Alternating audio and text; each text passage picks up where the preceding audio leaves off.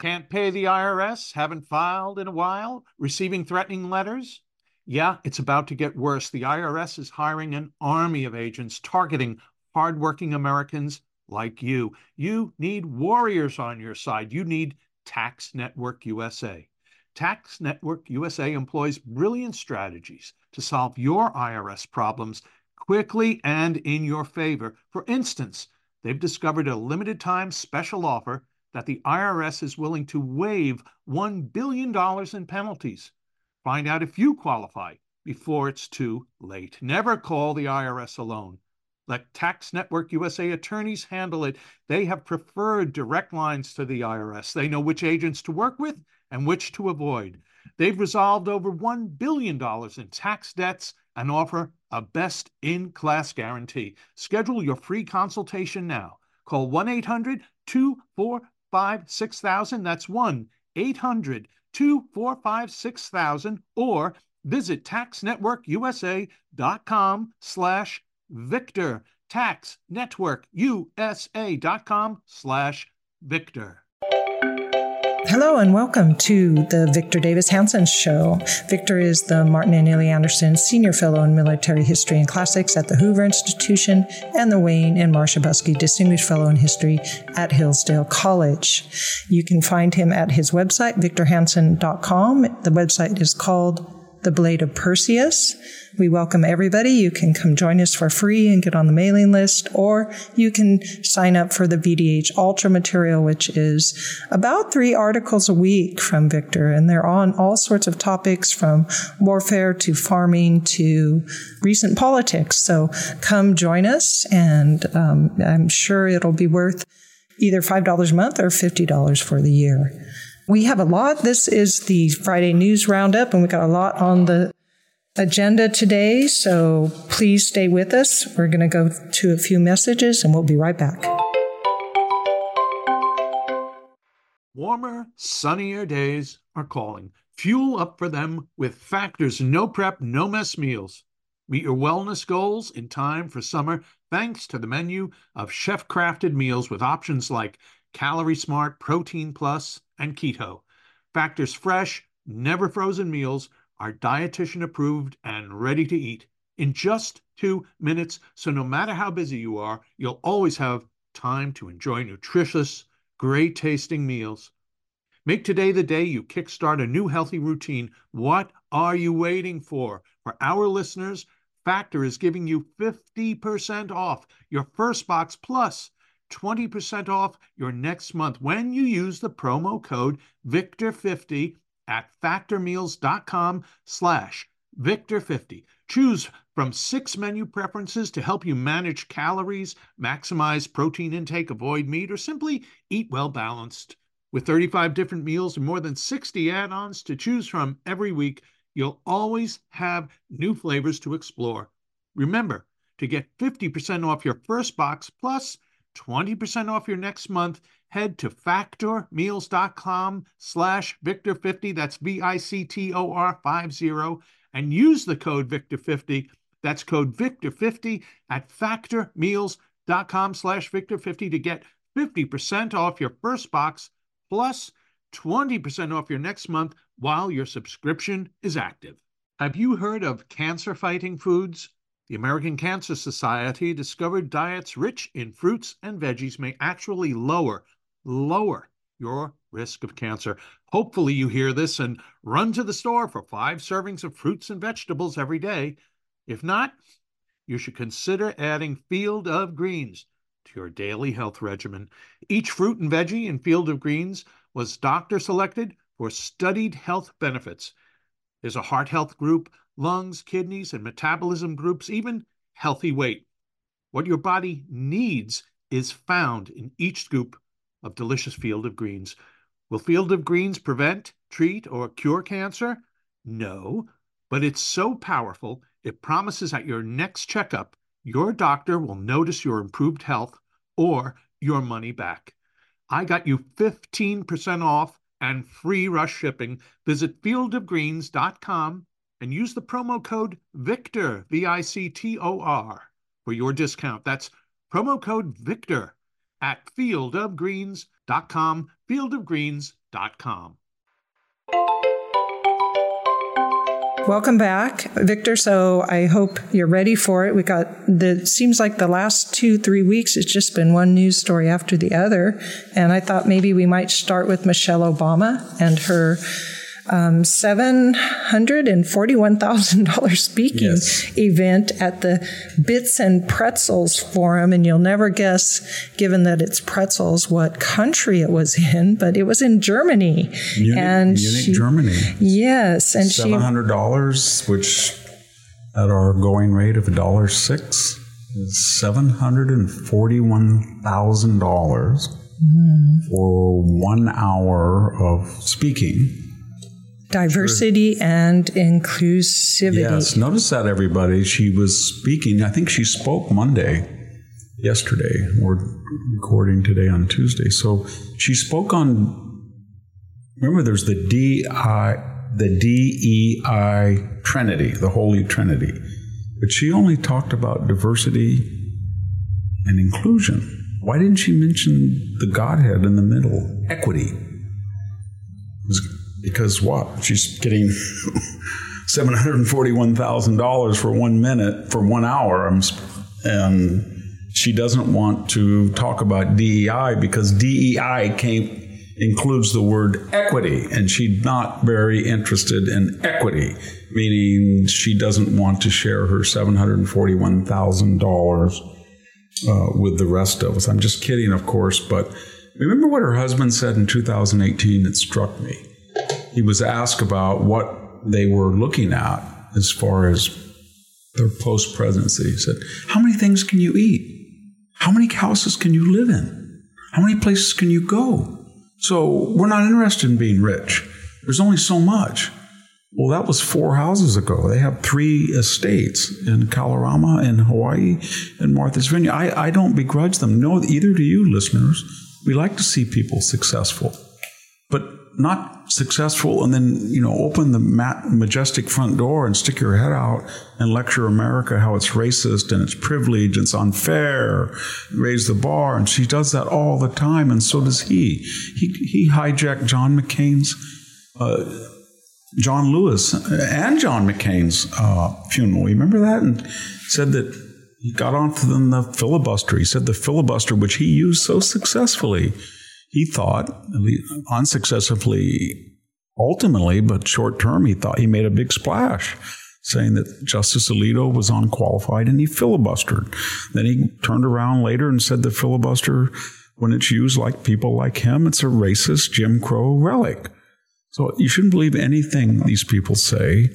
And, he made a $65 million Netflix for content. Not for producing anything, not for writing anything, but for kind of, hey, Michelle, got an idea about a Netflix series? Yeah.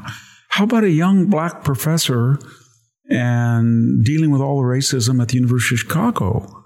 Well, how about that, Michelle? How about a brilliant Harvard law student that goes to a law school and they don't give her the Adidas account because they're racist? Yeah, that's a great idea. We just made $10 million. So I don't have any problem with that, but I don't like the hypocrisy. And we're now in the quid pro quo era where everybody's talking about the Biden family, and justifiably so. And Jared Kushner has used his office supposedly to wedge or to leverage or to make contacts with the Saudis, becoming fabulously wealthy. Okay.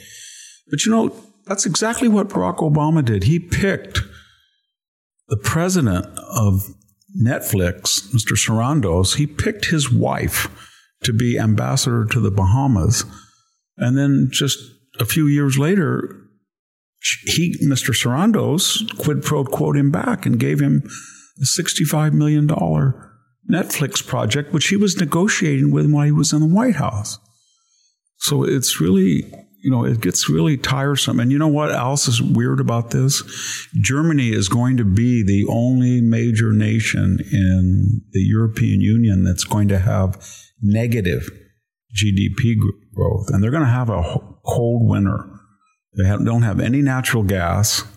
They've shut down their nuclear plants. They've shut down a lot of their oil-burning plants. They're going to try to get back coal plants.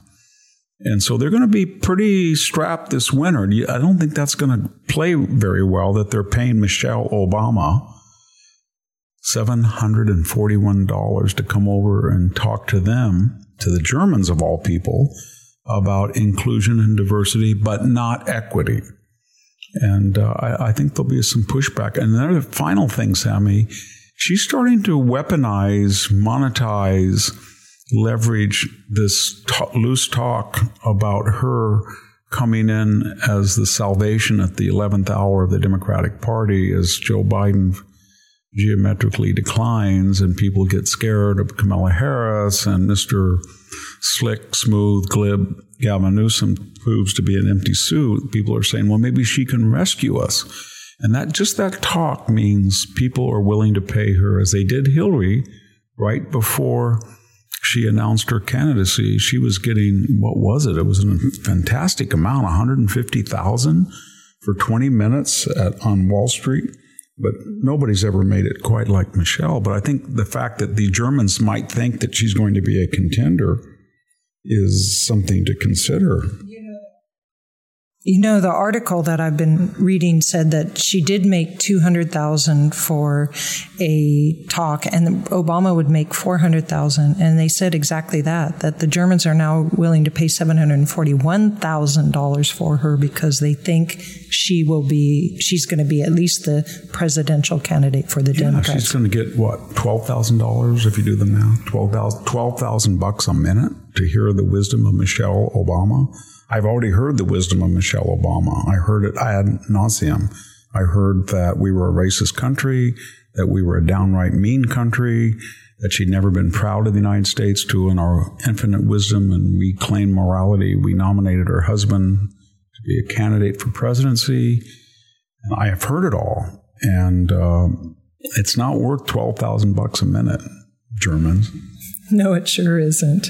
Well, speaking of people making money off of being politicians, we have Robert Menendez, who we've known, I think we've talked about it a little bit before, but he's now been indicted in a 39-page indictment for influence peddling with an Egyptian businessman, I think in the meat industry, if I'm not wrong. And so I was wondering if you had any new ideas or something more on Robert Menendez. Well, he's got, I think, 16 major Democratic politicians that are divorcing themselves from his cause and asking him to resign. And why are they doing that? Because they suddenly became the party of morality? No, because there's a Democratic governor in New Jersey, and they feel they can get a more viable senator candidate by appointment. Believe me, if the governor was Republican, they would say that he's as clean as they come. But he is. What was weird about this is when you take money in exchange for giving favors. In this case, he was trying to both get favors for constituencies that wanted to cash in on U.S. aid to Egypt and have contracts with Egyptian Americans and people connected in that community. But he was also trying to make sure that the Egyptians got their hand in the American trough. And the result was he was stuffing $400,000 of cash in his coats. And he said, the other thing weird about it was they asked him, he said, well, I'm from Cuba, and people from Cuba never know really, that's just a cultural thing to stash money because they take it from you, and you have to be ready. You have to be ready. And then he said, and I'm a Latino, and so you have to be careful. And, I think all of us are really tired, especially Latinos are tired of that. Why does everybody do that? When you get caught, then you go back and you try to play on some victim status. They had this Miss Hutchinson, that's her name. She was testifying before the January 6th committee. She's got another tell-all mega blockbuster memoir, and we had to hear that she had an abusive childhood. What does that matter? That So every single person can make that argument that they've had some traumatic experience in their life, Next time I'm facing Stanford University and they're thinking I'm going to say, but I had a ruptured appendix in Libya. You don't know the trauma I went through. I have nightmares about it. And I have no appendix. That's not fair. Or maybe you can tell them you had to go on an airplane in the United States and got stuck. Oh, yes. I've been stuck 50 times at airports sleeping on my back. Everybody can do that. But it's getting so typical. And, now I think his out will be to blame his newly wedded wife, who looks like a piece of work. She's much taller than he is. She's at an age where I don't think it's wise to wear risque clothes, which she does.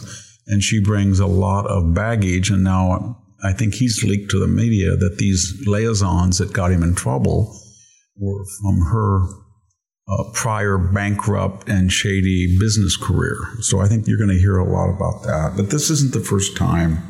He was indicted earlier, not too long ago. I think it was in 2015-16. Yeah, sometime around that. Yeah, and he was indicted for all sorts of things with these associates, underage women, and et cetera, et cetera. We did a interview with the director of the U.S. Global Media, and that's the umbrella organization. That's $1 billion budget that controls Voice of America and outreach abroad. Michael Pack just did it just recently, just a few hours before I'm talking to you. One of the things was when he went in there to clean up that mess, and clean up that mess means that these were public employees that are supposed to be disinterested and nonpartisan, and they were all hardcore leftists, and he started to do what Democrats do to Republicans, and that is clean house. Nothing wrong with that. They sicked the federal government, the Biden administration, and the people who would become in the Biden administration sick themselves on him. And one of them was, of course, Robert Menendez. He brought him up and gave him a lecture about conflict of interest. And Mr. Pack, you have a private company. Did you do this? Did you do that? And that's just pathetic that this guy has been in the Senate and he's totally corrupt. And he didn't even make an effort. I mean, he didn't put the bars under the floor. He didn't put the money.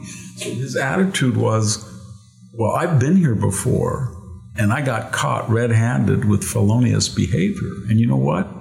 You're never going to convict me in New Jersey. I got too many friends. I'm going to get too many hung juries. And you didn't do it, did you? And Obama went after me, and he couldn't get me. And Biden went after me, and he couldn't get me. Finally, to this sordid mess, there is a slight subtext. And that is, given the level of corruption in the U.S. Senate, why did they pick on this egregious example?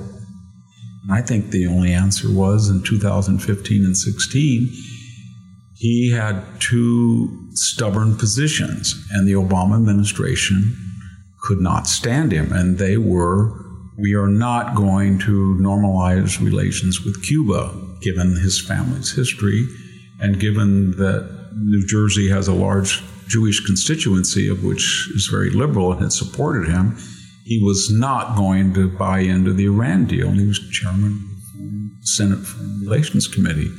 And lo and behold, he found himself indicted. And lo and behold, he finds himself indicted. And so I think it's also partly true that if you buck the left wing and you are left wing, you're going to be losing your indemnity policy.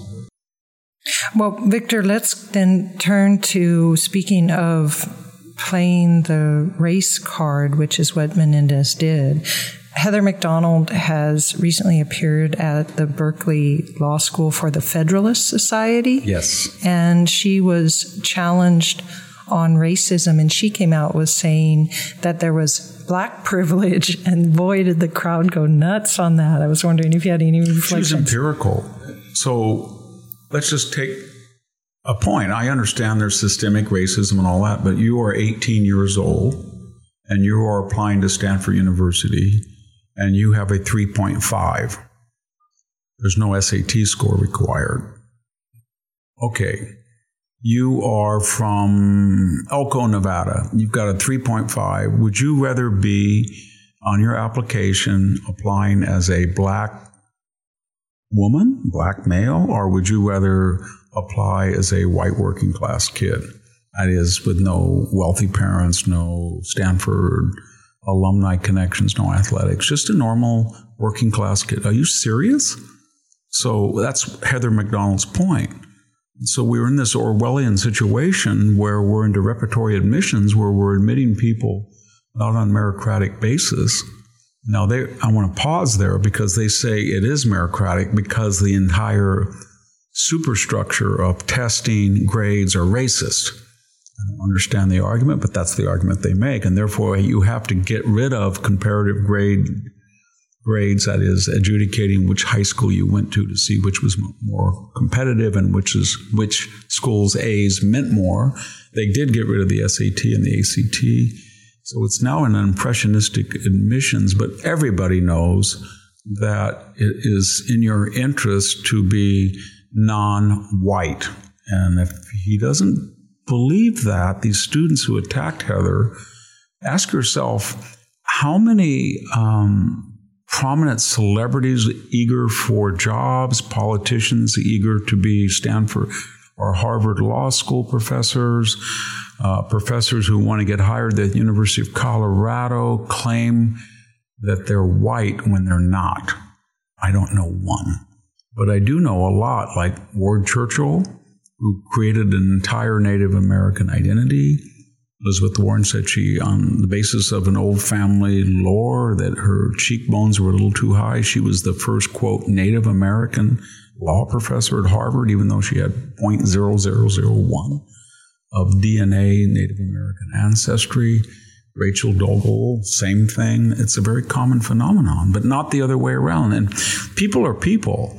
And so it's like immigration. You see which way people are going, and that tells you something. And you can see which way people are falsifying a racial identity for careerist purposes. If we had this conversation in 1930 and you wanted to get into Harvard and you were 1/4 black, I'm perfectly willing to say that you would say you're all white because you would feel this is a racist institution. It was.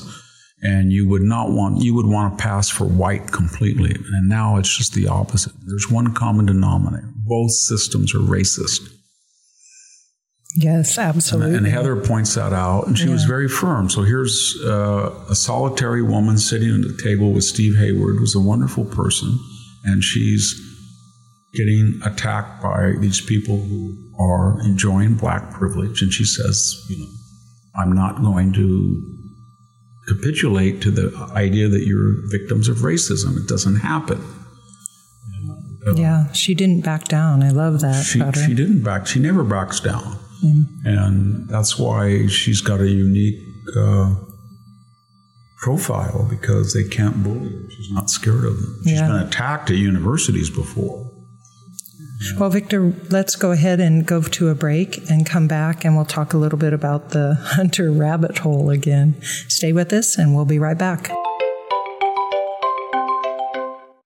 Hey, folks, if you've been listening to our show, you've probably heard Victor talk about Hillsdale College. It's one of the few colleges in the U.S. still interested in teaching truth. What you probably didn't know is that they have over 40 free online courses. And Victor is one of the professors in 3 of those courses: American Citizenship and Its Decline, based on Victor's book, The Dying Citizen, How Progressive Elites, Tribalism, and Globalization Are Destroying the Idea of America; The Second World Wars, based on his book by the same name; and Athens and Sparta, partly based on his book, A War Like No Other, How the Athenians and Spartans Fought the Peloponnesian War. Don't you wish Victor would have been one of your professors in college? Well, now you can join him as he covers some of the main ideas of his books with Hillsdale College's online courses, all available for free. That's right, for free.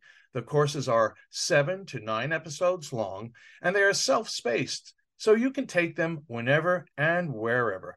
I think I'm going to start with American Citizenship and Its Decline, where Victor explores the history of citizenship in the West and the threats it faces today. Threats like the erosion of the middle class, the disappearance of our borders, the growth of an unaccountable deep state, and the rise of globalist organizations. Hey, start your free course with Victor Davis Hanson today. Go right now to hillsdale.edu/VDH to start. It's free and it's easy to get started. That's hillsdale.edu/VDH to start. hillsdale.edu/VDH. At Just the News, we break the stories others in the media ignore or are too afraid to tell. We did it on Russia collusion, Hunter Biden, and the security and intelligence failures that preceded January 6th. Our stories have real impact and reach because we stick to the facts. I'm John Solomon. You can help me expand our honest, unvarnished, and unbiased reporting by becoming a premium member at Just the News. You'll get an ad-free experience and exclusive member-only access to events, and you'll be helping us dig up more truth. Join today at justthenews.com/subscribe.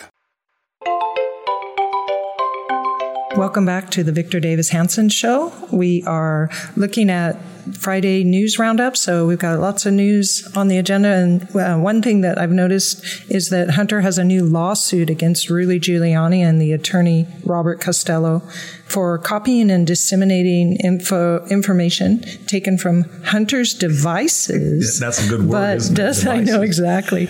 But device. Doesn't claim that the laptop was his. So I don't understand that, because no one claims that anybody had Hunter's phone or iPad.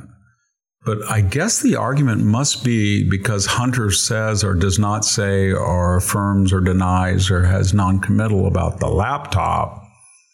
Remember, he was suing the repair owner because the repair shop owner, because he had disseminated information or allowed others to have access to it, even though Hunter signed a written contract that said after X number of days that when he did not claim his property and had not paid it, then he forfeited ownership. And B, he's never admitted that it was his.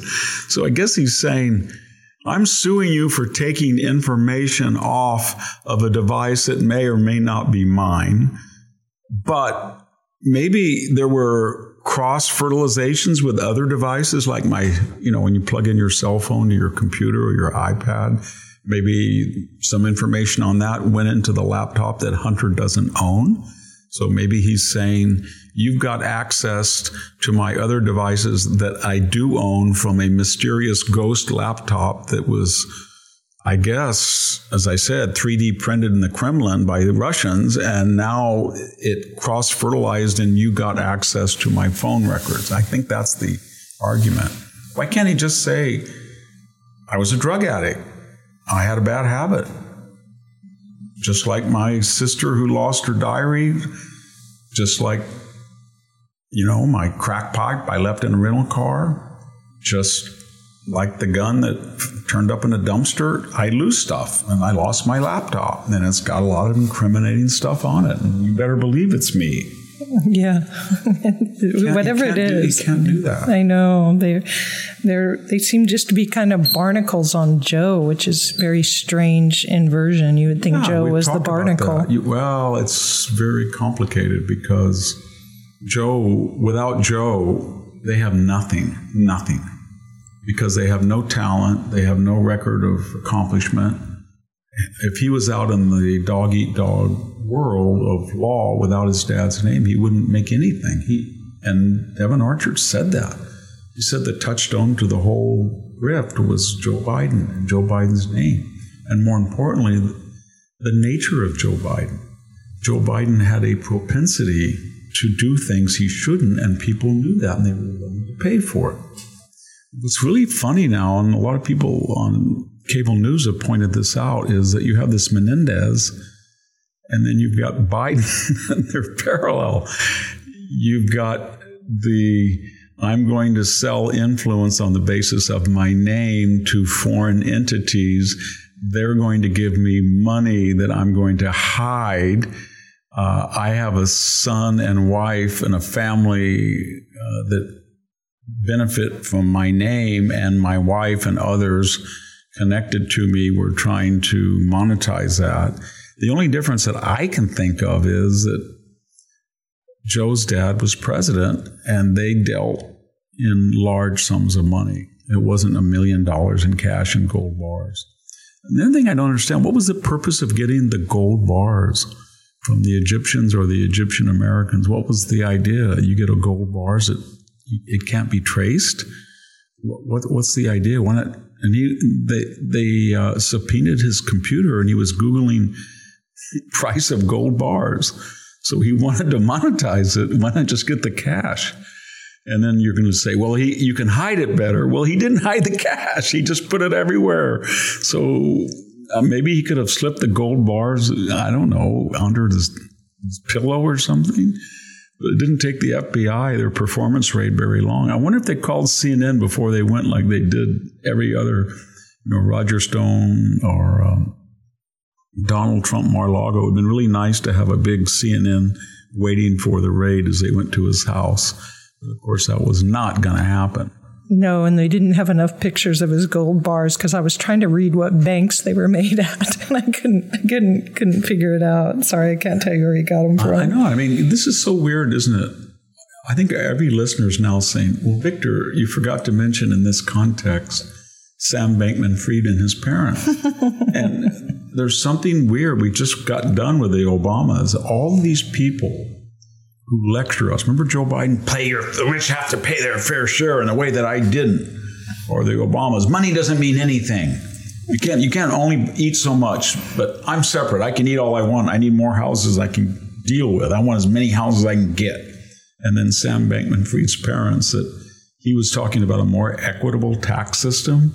The mother was finding out how she could hide millions of dollars in contributions to hard left redistributionist candidates while they were trying to siphon off the last breath of money from this dying FTX patient.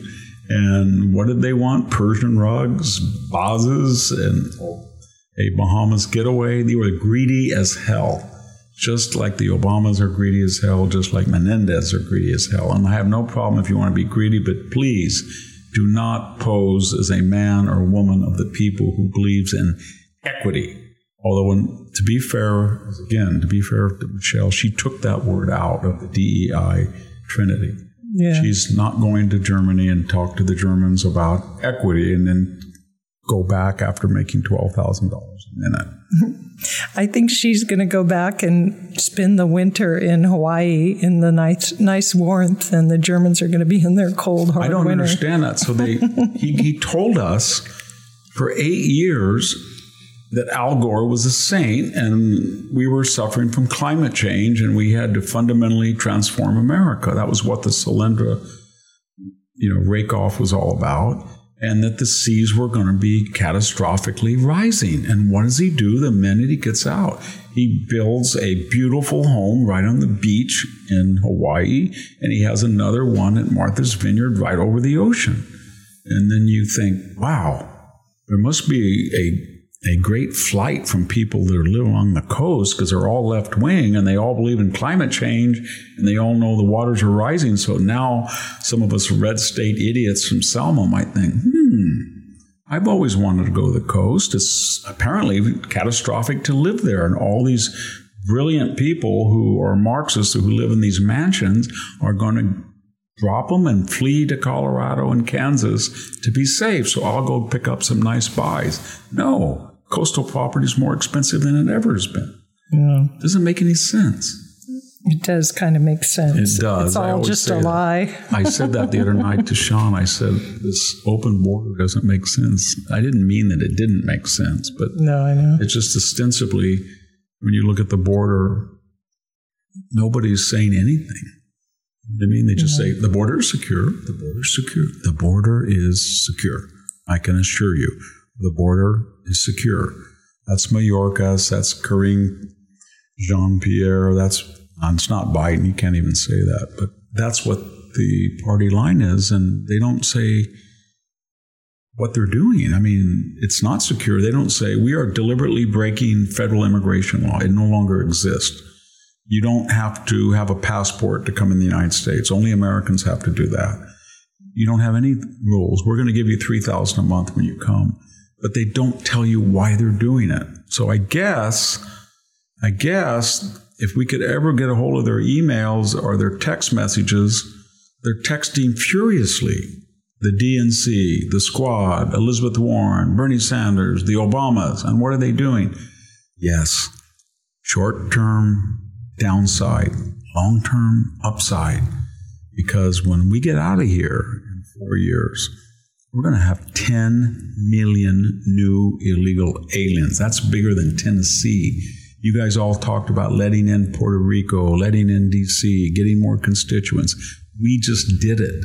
We brought in 10 million people, and they're going to be on state, local, federal assistance for years, and they're going to owe fealty to us. And all those people that we offended, the deplorables, the irredeemables, the white working class, all those minorities on the border that we have offended, who are being swamped, all those African Americans that may have said, screw them, we got a whole new constituency. That's how they think. Yes. And that's why they're doing it. And that's why they don't say one word about why they're doing it. And that's why I think really, they talk about impeachment. I think they should just very quietly, no big thing, don't interrupt, or just go impeach Mayorkas.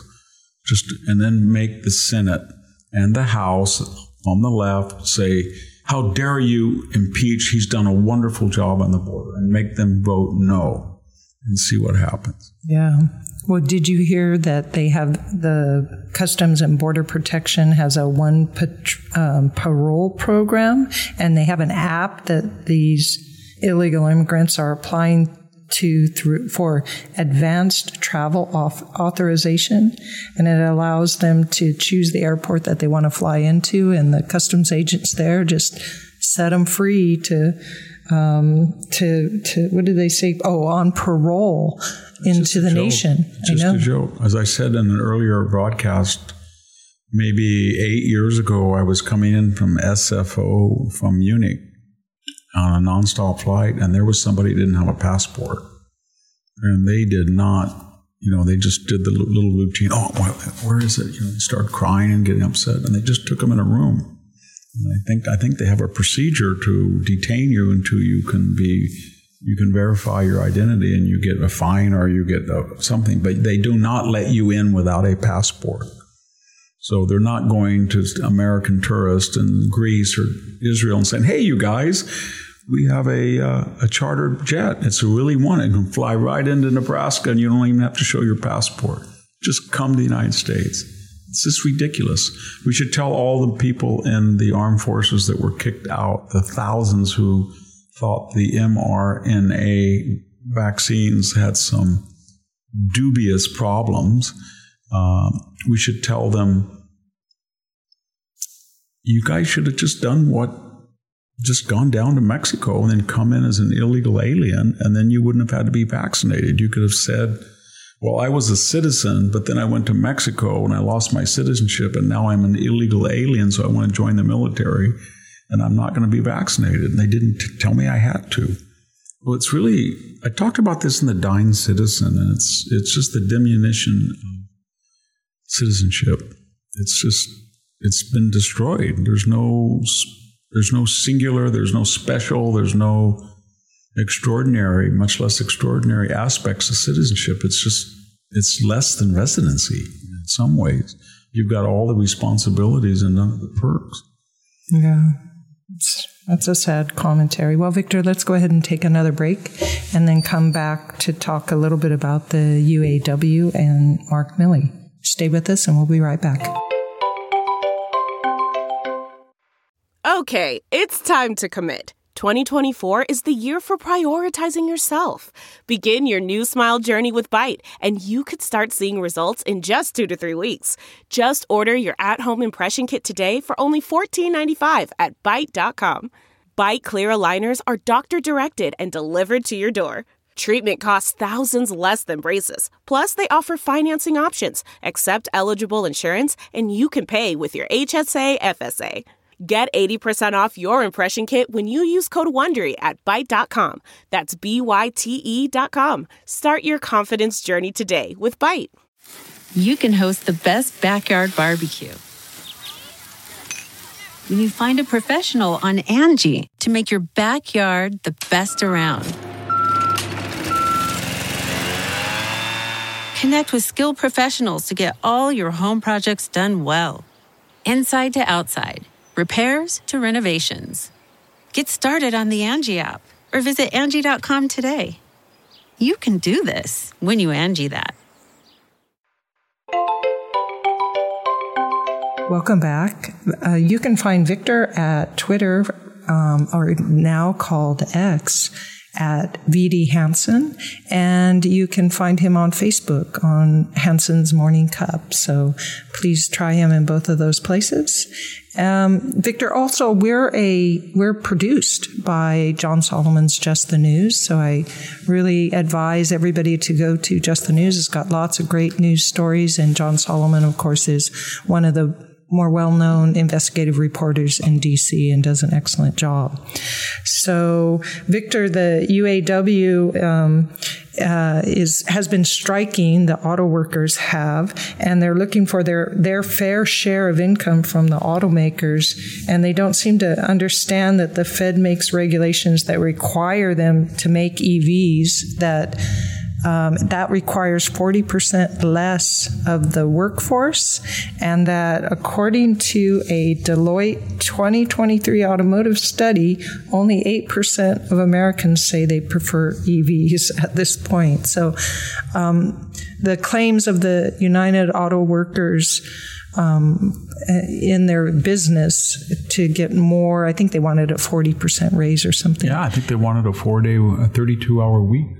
Yeah, that's crazy. I am 70 years old. I think I'm working about 8 hours to 10 hours, 7 days a week.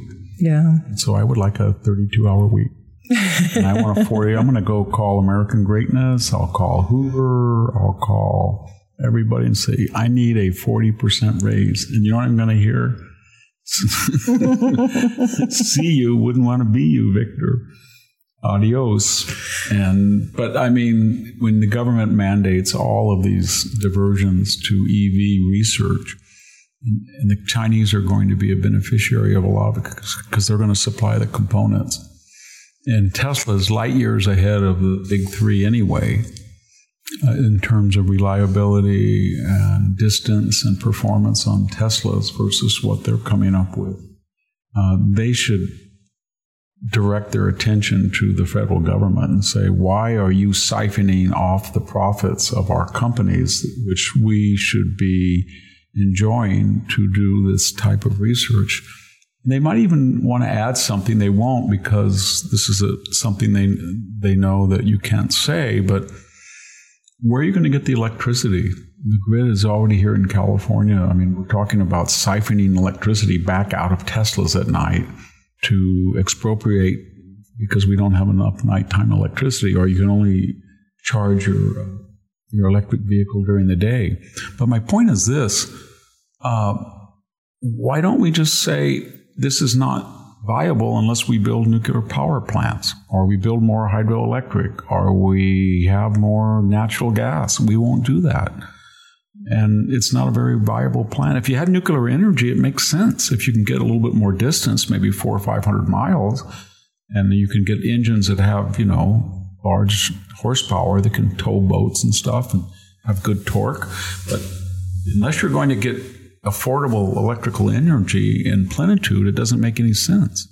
But the UAW and its leadership is not talking about anything of that. It's just, I looked at the bottom line. They made billions. We're much better paid than other workers in unions and in places like Michigan and Pennsylvania. But we want a percentage of profiteering that they got on the bottom line. And I think the CEOs, or at least the management staff, is saying, Yeah, but for us to keep your jobs, and because the federal government's making us, we're diverting all those profits to these new EV plants. Yeah, I think they said that the EVs lose them like $40,000 or something a car. It was an outrageous amount. And I don't understand the entire EV ideology where you're mandating this new type of automobile, but you won't allow precious metal mining or lithium mining in the United States, or at least you oppose it. And yet that's essential if we're going to be self-sufficient in affordable batteries. You won't allow that at all. And then to power them, you're not allowing an affordable energy source because people work during the day. And that's when the solar panels are going. They're traveling. They're on the road. They're going back and forth to work. Where they need to fill up, i.e. charge up, is at night. And the alternate energy sources don't do that. So it's so obvious. But it's this commissariat, this ideological straitjacket that everybody's in. And, it's some point, I guess somebody's going to throw the proverbial Apple commercial hammer right through Big Brother's screen and shatter it. And we're going to say there is no serious climate change that's destroying the planet. There is no such thing as critical race theory. There is no such thing as modern monetary theory. There is no such thing as these biological males competing and just throw the ball and chain right through the window and it shatters because there's nothing there. But nobody's willing to do that yet. No. Because they know they're going to be deplatformed, canceled, shadow banned, doxxed, all the terms of ostracism that we have in the modern wired world. Yeah. That's like that Russell Brand just got it himself. It's so funny, isn't it? Russell Brand was an obnoxious creep. And he was left-wing. Everybody knew he was, but the moment he strayed and said something about the quarantine, the lockdowns, the vaccinations, it was like he took off his armor and he burned up his insurance policy, and then he was vulnerable. So they went back through his whole life, and they found people who, guess what? They found that he was sexually rude, that he was a creep.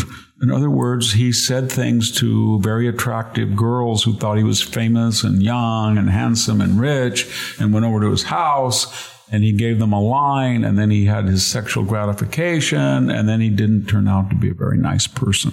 And now we're learning there's a lot of those people. Yeah. But if they didn't exist, you'd have to invent them, given who he was. But my point is they're just going after him. And the same thing is true of Menendez. He's a crook.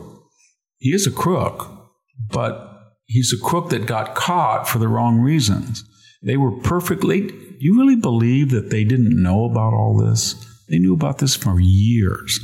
But when he finally got stubborn when Biden wanted to resurrect the Iran deal, just like Obama went after him, then he didn't change. If you're going to take money and put cash in all your coats and put gold bars and spread them around your coffee table, then you better go vote hard left without one exception. You better tell your Cuban relatives, screw you, I'm a crook, and I can't afford to be a supporter of a free Cuba, because if I do, the left will see that I'm unorthodox and a sinner, and they'll go after me, and I won't be able to be a crook anymore and make money. That's what he thought. Yeah. But he didn't. He didn't do that. Mm. Well, let's turn to Mark Milley then. He's retiring. Yes. He's retiring from the Joint Chiefs as chairman, and he's been doing interviews, and I was watching a Fareed Zakaria interview. Doing a lot of interviews. Yeah. And he's he's dishing a lot of dirt out on Donald Trump. He is, and he's saying that the Joint Chiefs shouldn't be political, and then I guess after you retire, you can't be. Yeah, Mark Milley says that the Joint Chiefs should not be political. He didn't just say the Joint Chiefs. He said the entire high-ranking officer corps. That's not what we do. No, that's what you do, because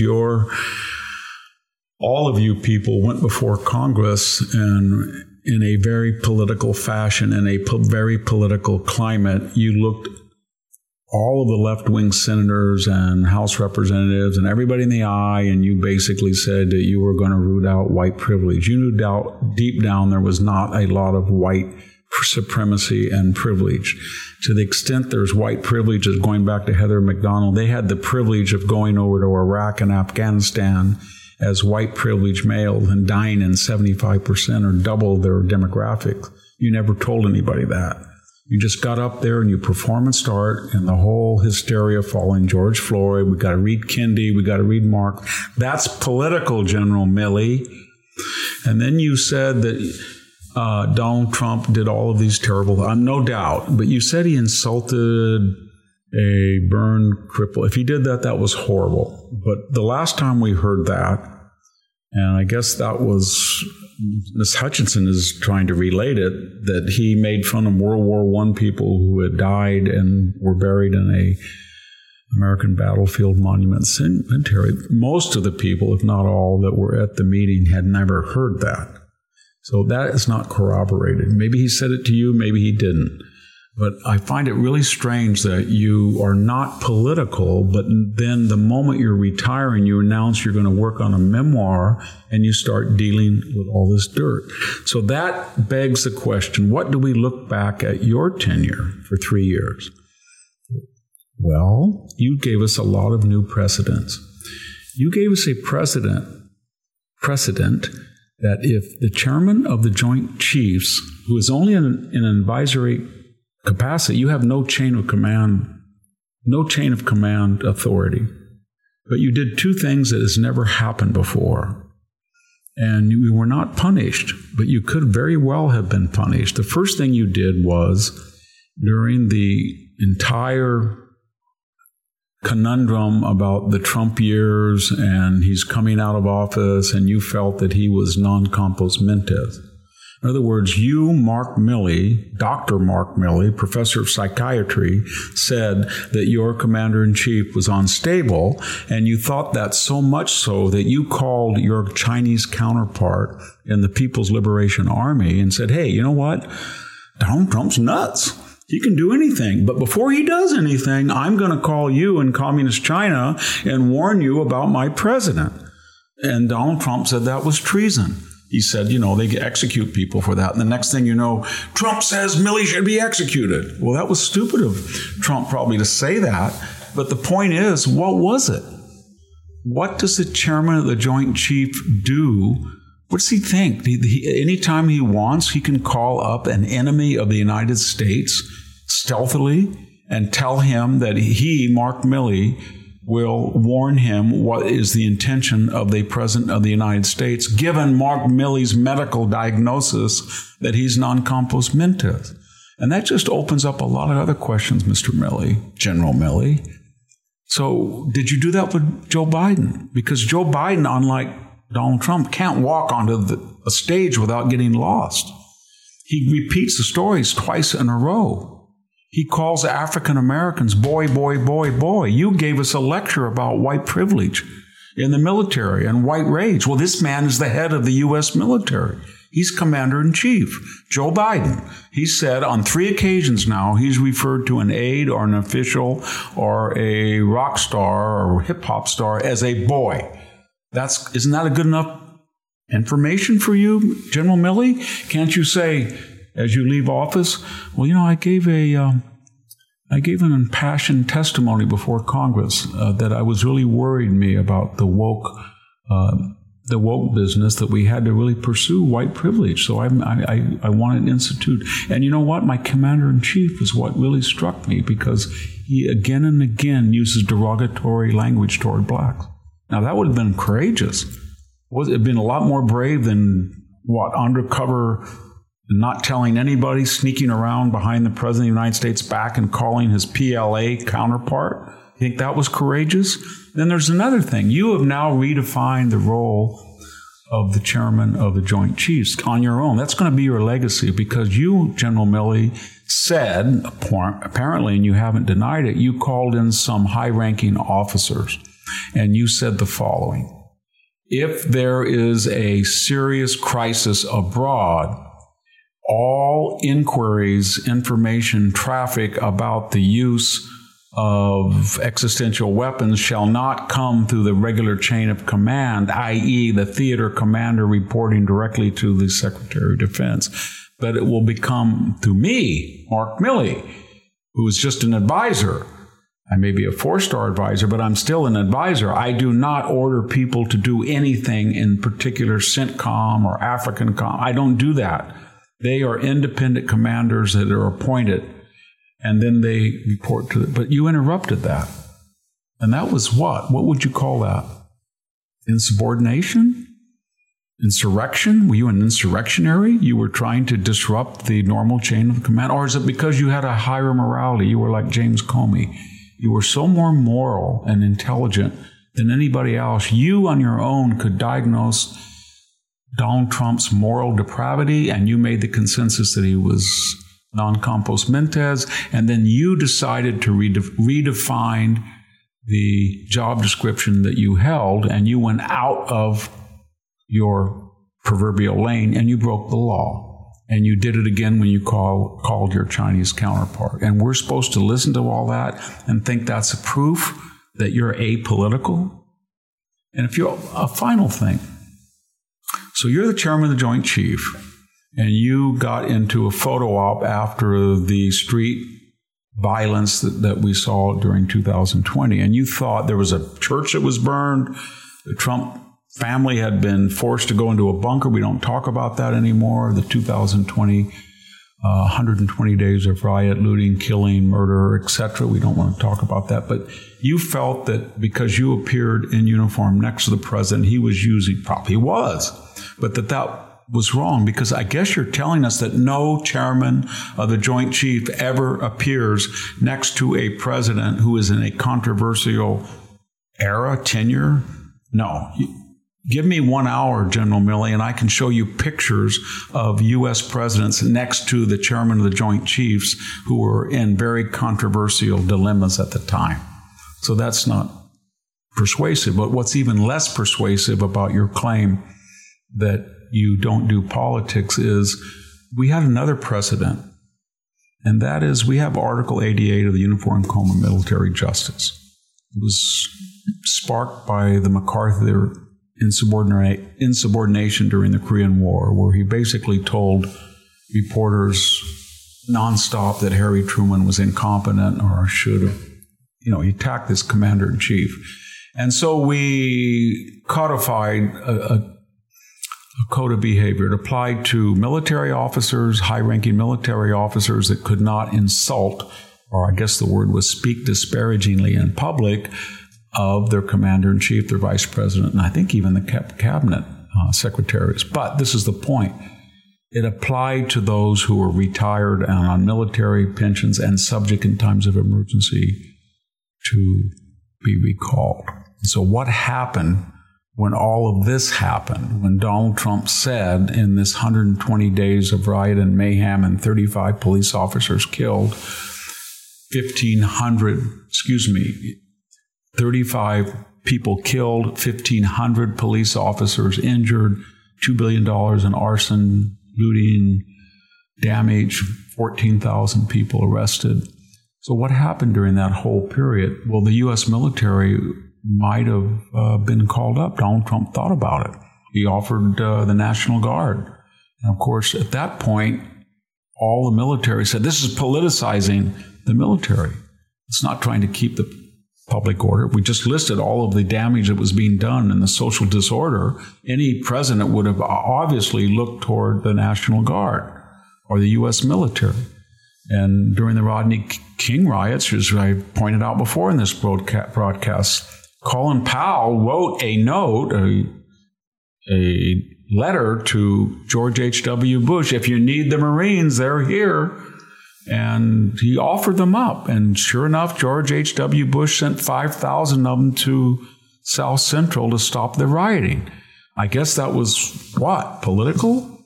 But I guess Colin Powell never got his picture taken with George H.W. Bush. So another thing that's really that is very bothersome is there were a number of retired officers. And it wasn't just, I disagree with Donald Trump. It is, Donald Trump is a liar. I think that was General McChrystal. Donald Trump should be gone sooner than later. That was Admiral McRaven. Donald Trump is a Mussolini-like figure.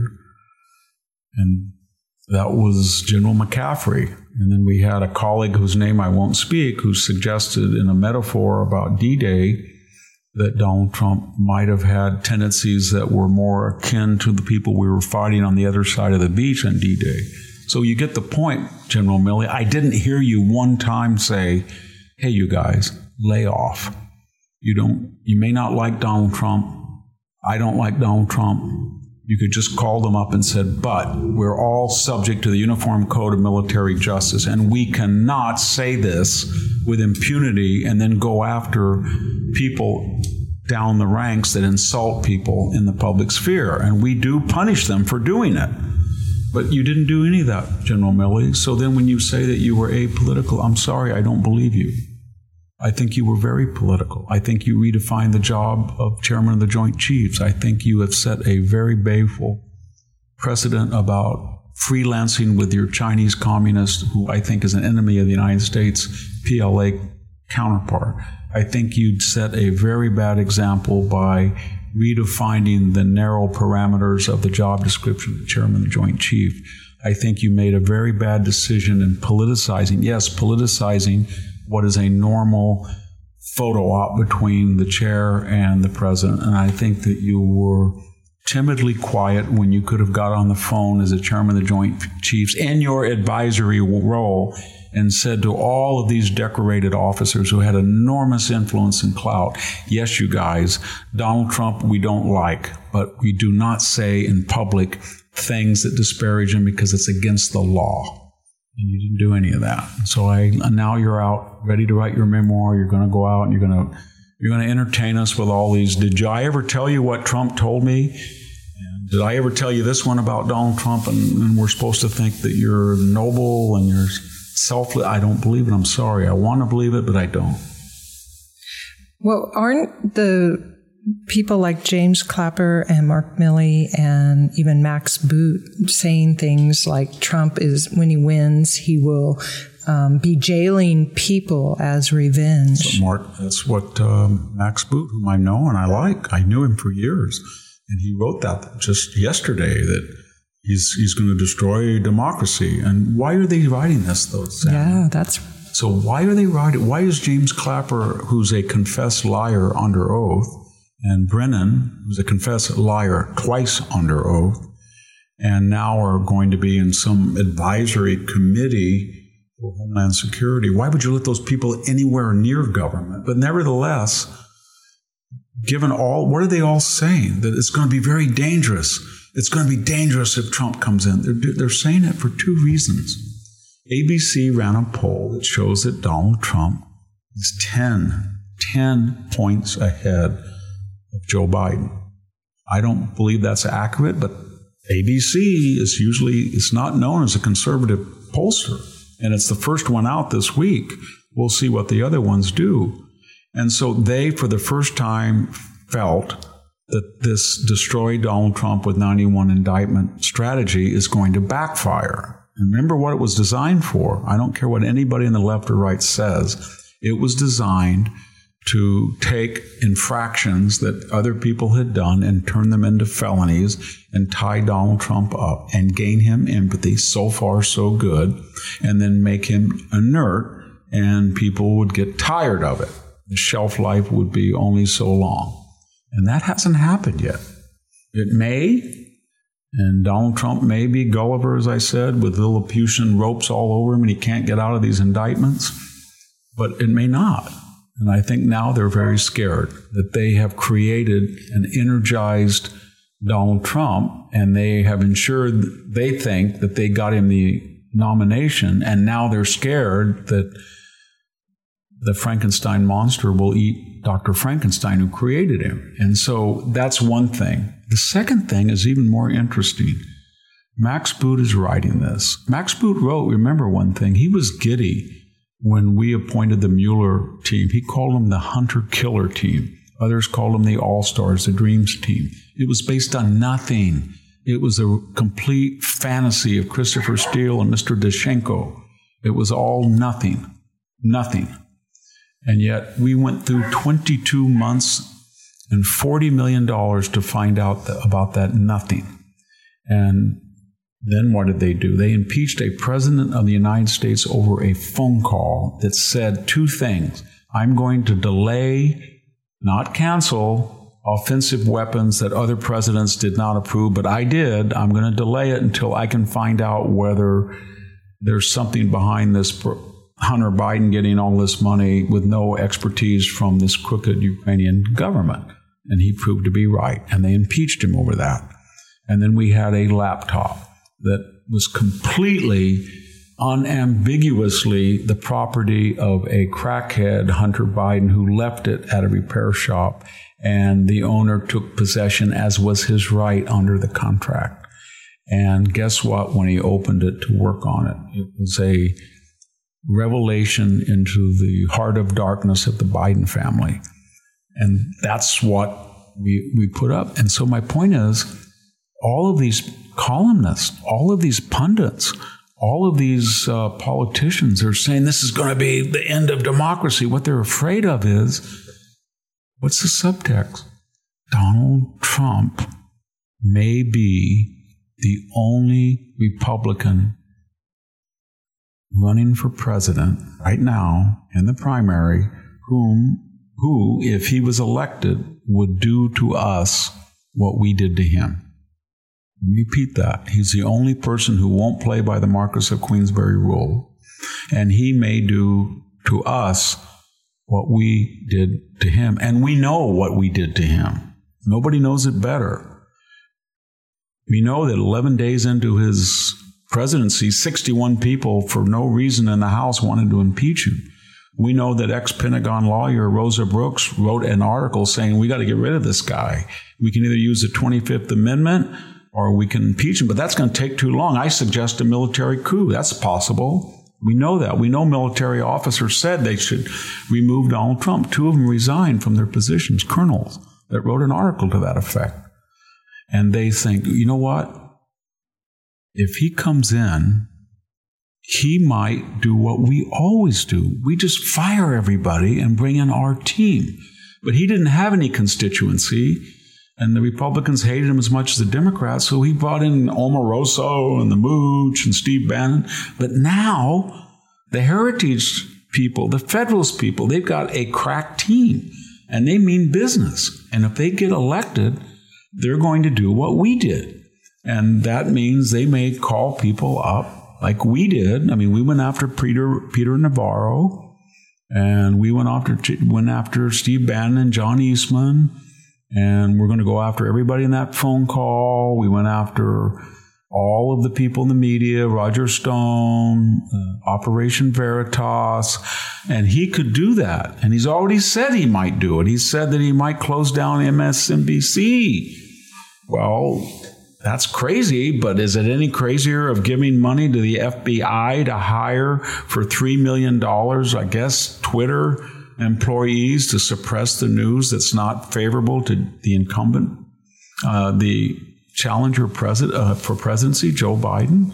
Is it any weirder than having the FBI run a rogue operation with a foreign national and pay him money to concoct stories that are completely false to destroy a candidate, working in tandem with that candidate's opponent, Hillary Clinton, as we did with Christopher Steele, FBI? Is it any different than getting Mr. Kleinsmith to forge a document to fool a FISA judge, which the FBI did? And so they know all the things they've done, and they're scared stiff that this one Republican that they empowered might be so angry for what they're doing to him that he could actually survive, become president, and say, you know what, you set the stage and here it is. Or to quote Chuck Schumer when he railed at the doors of the Supreme Court, Gorsuch, Kavanaugh, you sowed the wind, you're going to reap the whirlwind. You're not going to know what hit you. Well, only left people say that. I don't advocate that. I hope Donald Trump goes in. If he's the nominee and he gets elected, he goes by the book. He just does a wonderful job with professionals. But they are scared right now because that's not what they did. That's not what they did to Michael Flynn. That's not what they did to Donald Trump. That's not what they did to all the people around him. That's not what Russian disinformation was. That's not what Russian collusion was. That's not what the first impeachment was. That's not what stonewalling was. That's not what Anonymous was. They know what they did. Yeah, and they're continuing to do it. And they're continuing to do it because they think that they're morally superior and intellectually superior, and that gives them the right to do it. Yeah. That's basically, I just about quoted the progressive dogma of Sam Bankman-Fried's mother, Miss Fried. She's part of a progressive ideology that believes that because it's so important to create heaven on earth as defined by progressivism, that you have to use certain means, like get dark money from Silicon Valley while you're blasting other people who do that, and drain a company that is just about to go under and has a lot of stockholders who are going to lose their money while you take millions out and buy a Bahamas home, or you bundle money. Or my favorite of the Bankman-Frieds was their gift to Stanford University. $4.5 million, or was it $5.5 million? In their name. And Stanford still has it. I think Stanford's going to give it back if it hasn't already given it back. They have to. But think about that. They gave somebody else's money that happened to be temporarily in their name, and then they did it not because Stanford was $38 billion endowment poor. They did it so they could walk around and say, well, we gave you $5 million. We want sabbatical. We want more higher profile at Stanford. We want to hire people.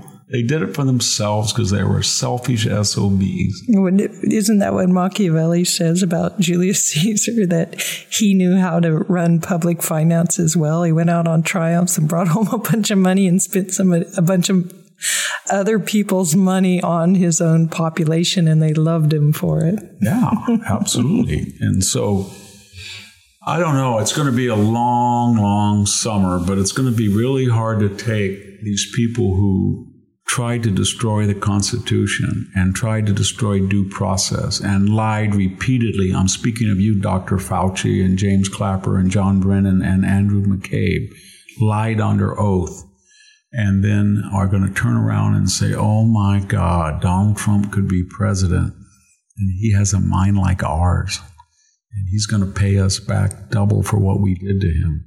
Therefore, that's not right. That's not right at all. And we'll see if that comes up as a final thought. Maybe we'll talk about that in the next podcast on the debate coming up Thursday, but we're going to see if anybody brings that up about what Donald Trump has said. Yeah. He said two things that were very inflammatory. When Mark Milley started to talk and related all these embarrassing stories about Trump, he said that in olden times, I'm just paraphrasing, that somebody who had called up his enemy counterpart and warned him to help him develop a strategy against his own commander-in-chief, he said people were executed. Of course, I went into the Drudge Report to see what they would say. It said, Trump says that Milley should be executed. Well, he did in a circumlocution, but the meaning perhaps was there. And then the second thing, as well, is he related these stories that Trump was so rude to these wounded veterans. Yeah. Victor, before we sign off, I know you just recently did an interview that will be airing on Monday, so I was wondering if you wanted to just give a plug for that. Yes. Every once in a while, we do a fifth one per week with interviews. I have one scheduled for Kash Patel, who has worked on the House Intelligence Committee and was very fundamental in uncovering what we now know was the hoax of Russian collusion. He's going to talk about his new book. And then in addition to that, I think we're going to have Tom Sowell pretty soon to talk about his social justice fallacy book that just came out. I've talked about that on another podcast. And we have a third one that I just did today with Michael Pack, the very well-known documentary filmmaker. He's written and produced and filmed a whole lot of projects about the culture wars, about Newt Gingrich. And he's a little different than other conservative filmmakers. And he's very soft-spoken. He tries to give both sides the point of view. He's obviously conservative, but he's not a propagandist, is what I'm saying. And Donald Trump, against vehement opposition, made him the director of U.S. global media. And that's a fancy term in the Obama administration. I think that's when they renamed the Voice of America and all of these outlets in the Middle East and Europe. They combined them under one umbrella group. They gave them this $1 billion budget. And then remember what Barack Obama did. He fired the Oversight Committee. That is the board of directors that were supposed to be nonpartisan and political, because he wanted to use this as a megaphone. And he did. And it's been staffed with leftists. And soft-spoken Michael Pack came in there, and he just started bing, gone, bing, gone, bing, gone. He started dismissing people that were too political and had been trying to act unprofessionally in his view by injecting their left-wing politics to such a degree they could no longer be disinterested. And what happened, all of a sudden, you know what happened, what the left does, they use lawfare. All of a sudden, his nonprofit and his film company, they were being investigated. And who was investigating them? Senator Bob Menendez. Robert Menendez. Yes, he was. He was giving Michael Pack lectures about integrity and conflict of interest. And when it was all said and done, there was a small fine. He didn't do anything wrong. But the point was they were trying to emasculate him. And so after that tenure was over, he decided with a new project to try to produce, distribute documentary films from conservatives, short ones to begin with. So he's kind of making a new company, and he's trying to solicit people who don't have a voice, because 99% of the documentary industry is controlled by what? Film schools? 3,000 or 4,000 of them nationwide, and they turn out leftist documentary filmmakers. And then, of course, PBS is not disinterested, nor is NPR on the radio side of it. But what he's trying to do is give a voice.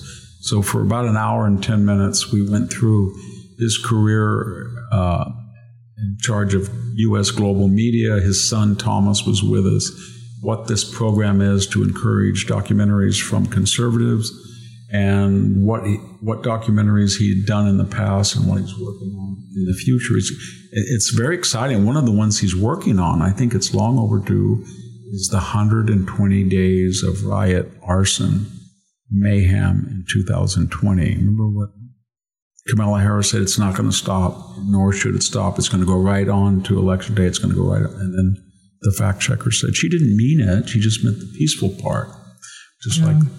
So anyway, that was what the interview was today. I think people would like it. Yeah, and we'll be publishing that on Monday. So great. Well, thanks to your listeners. And this is our Friday News Roundup. I hope you all enjoyed it. And thank you for listening. This is Sammy Wink and Victor Davis Hanson, and we're signing off.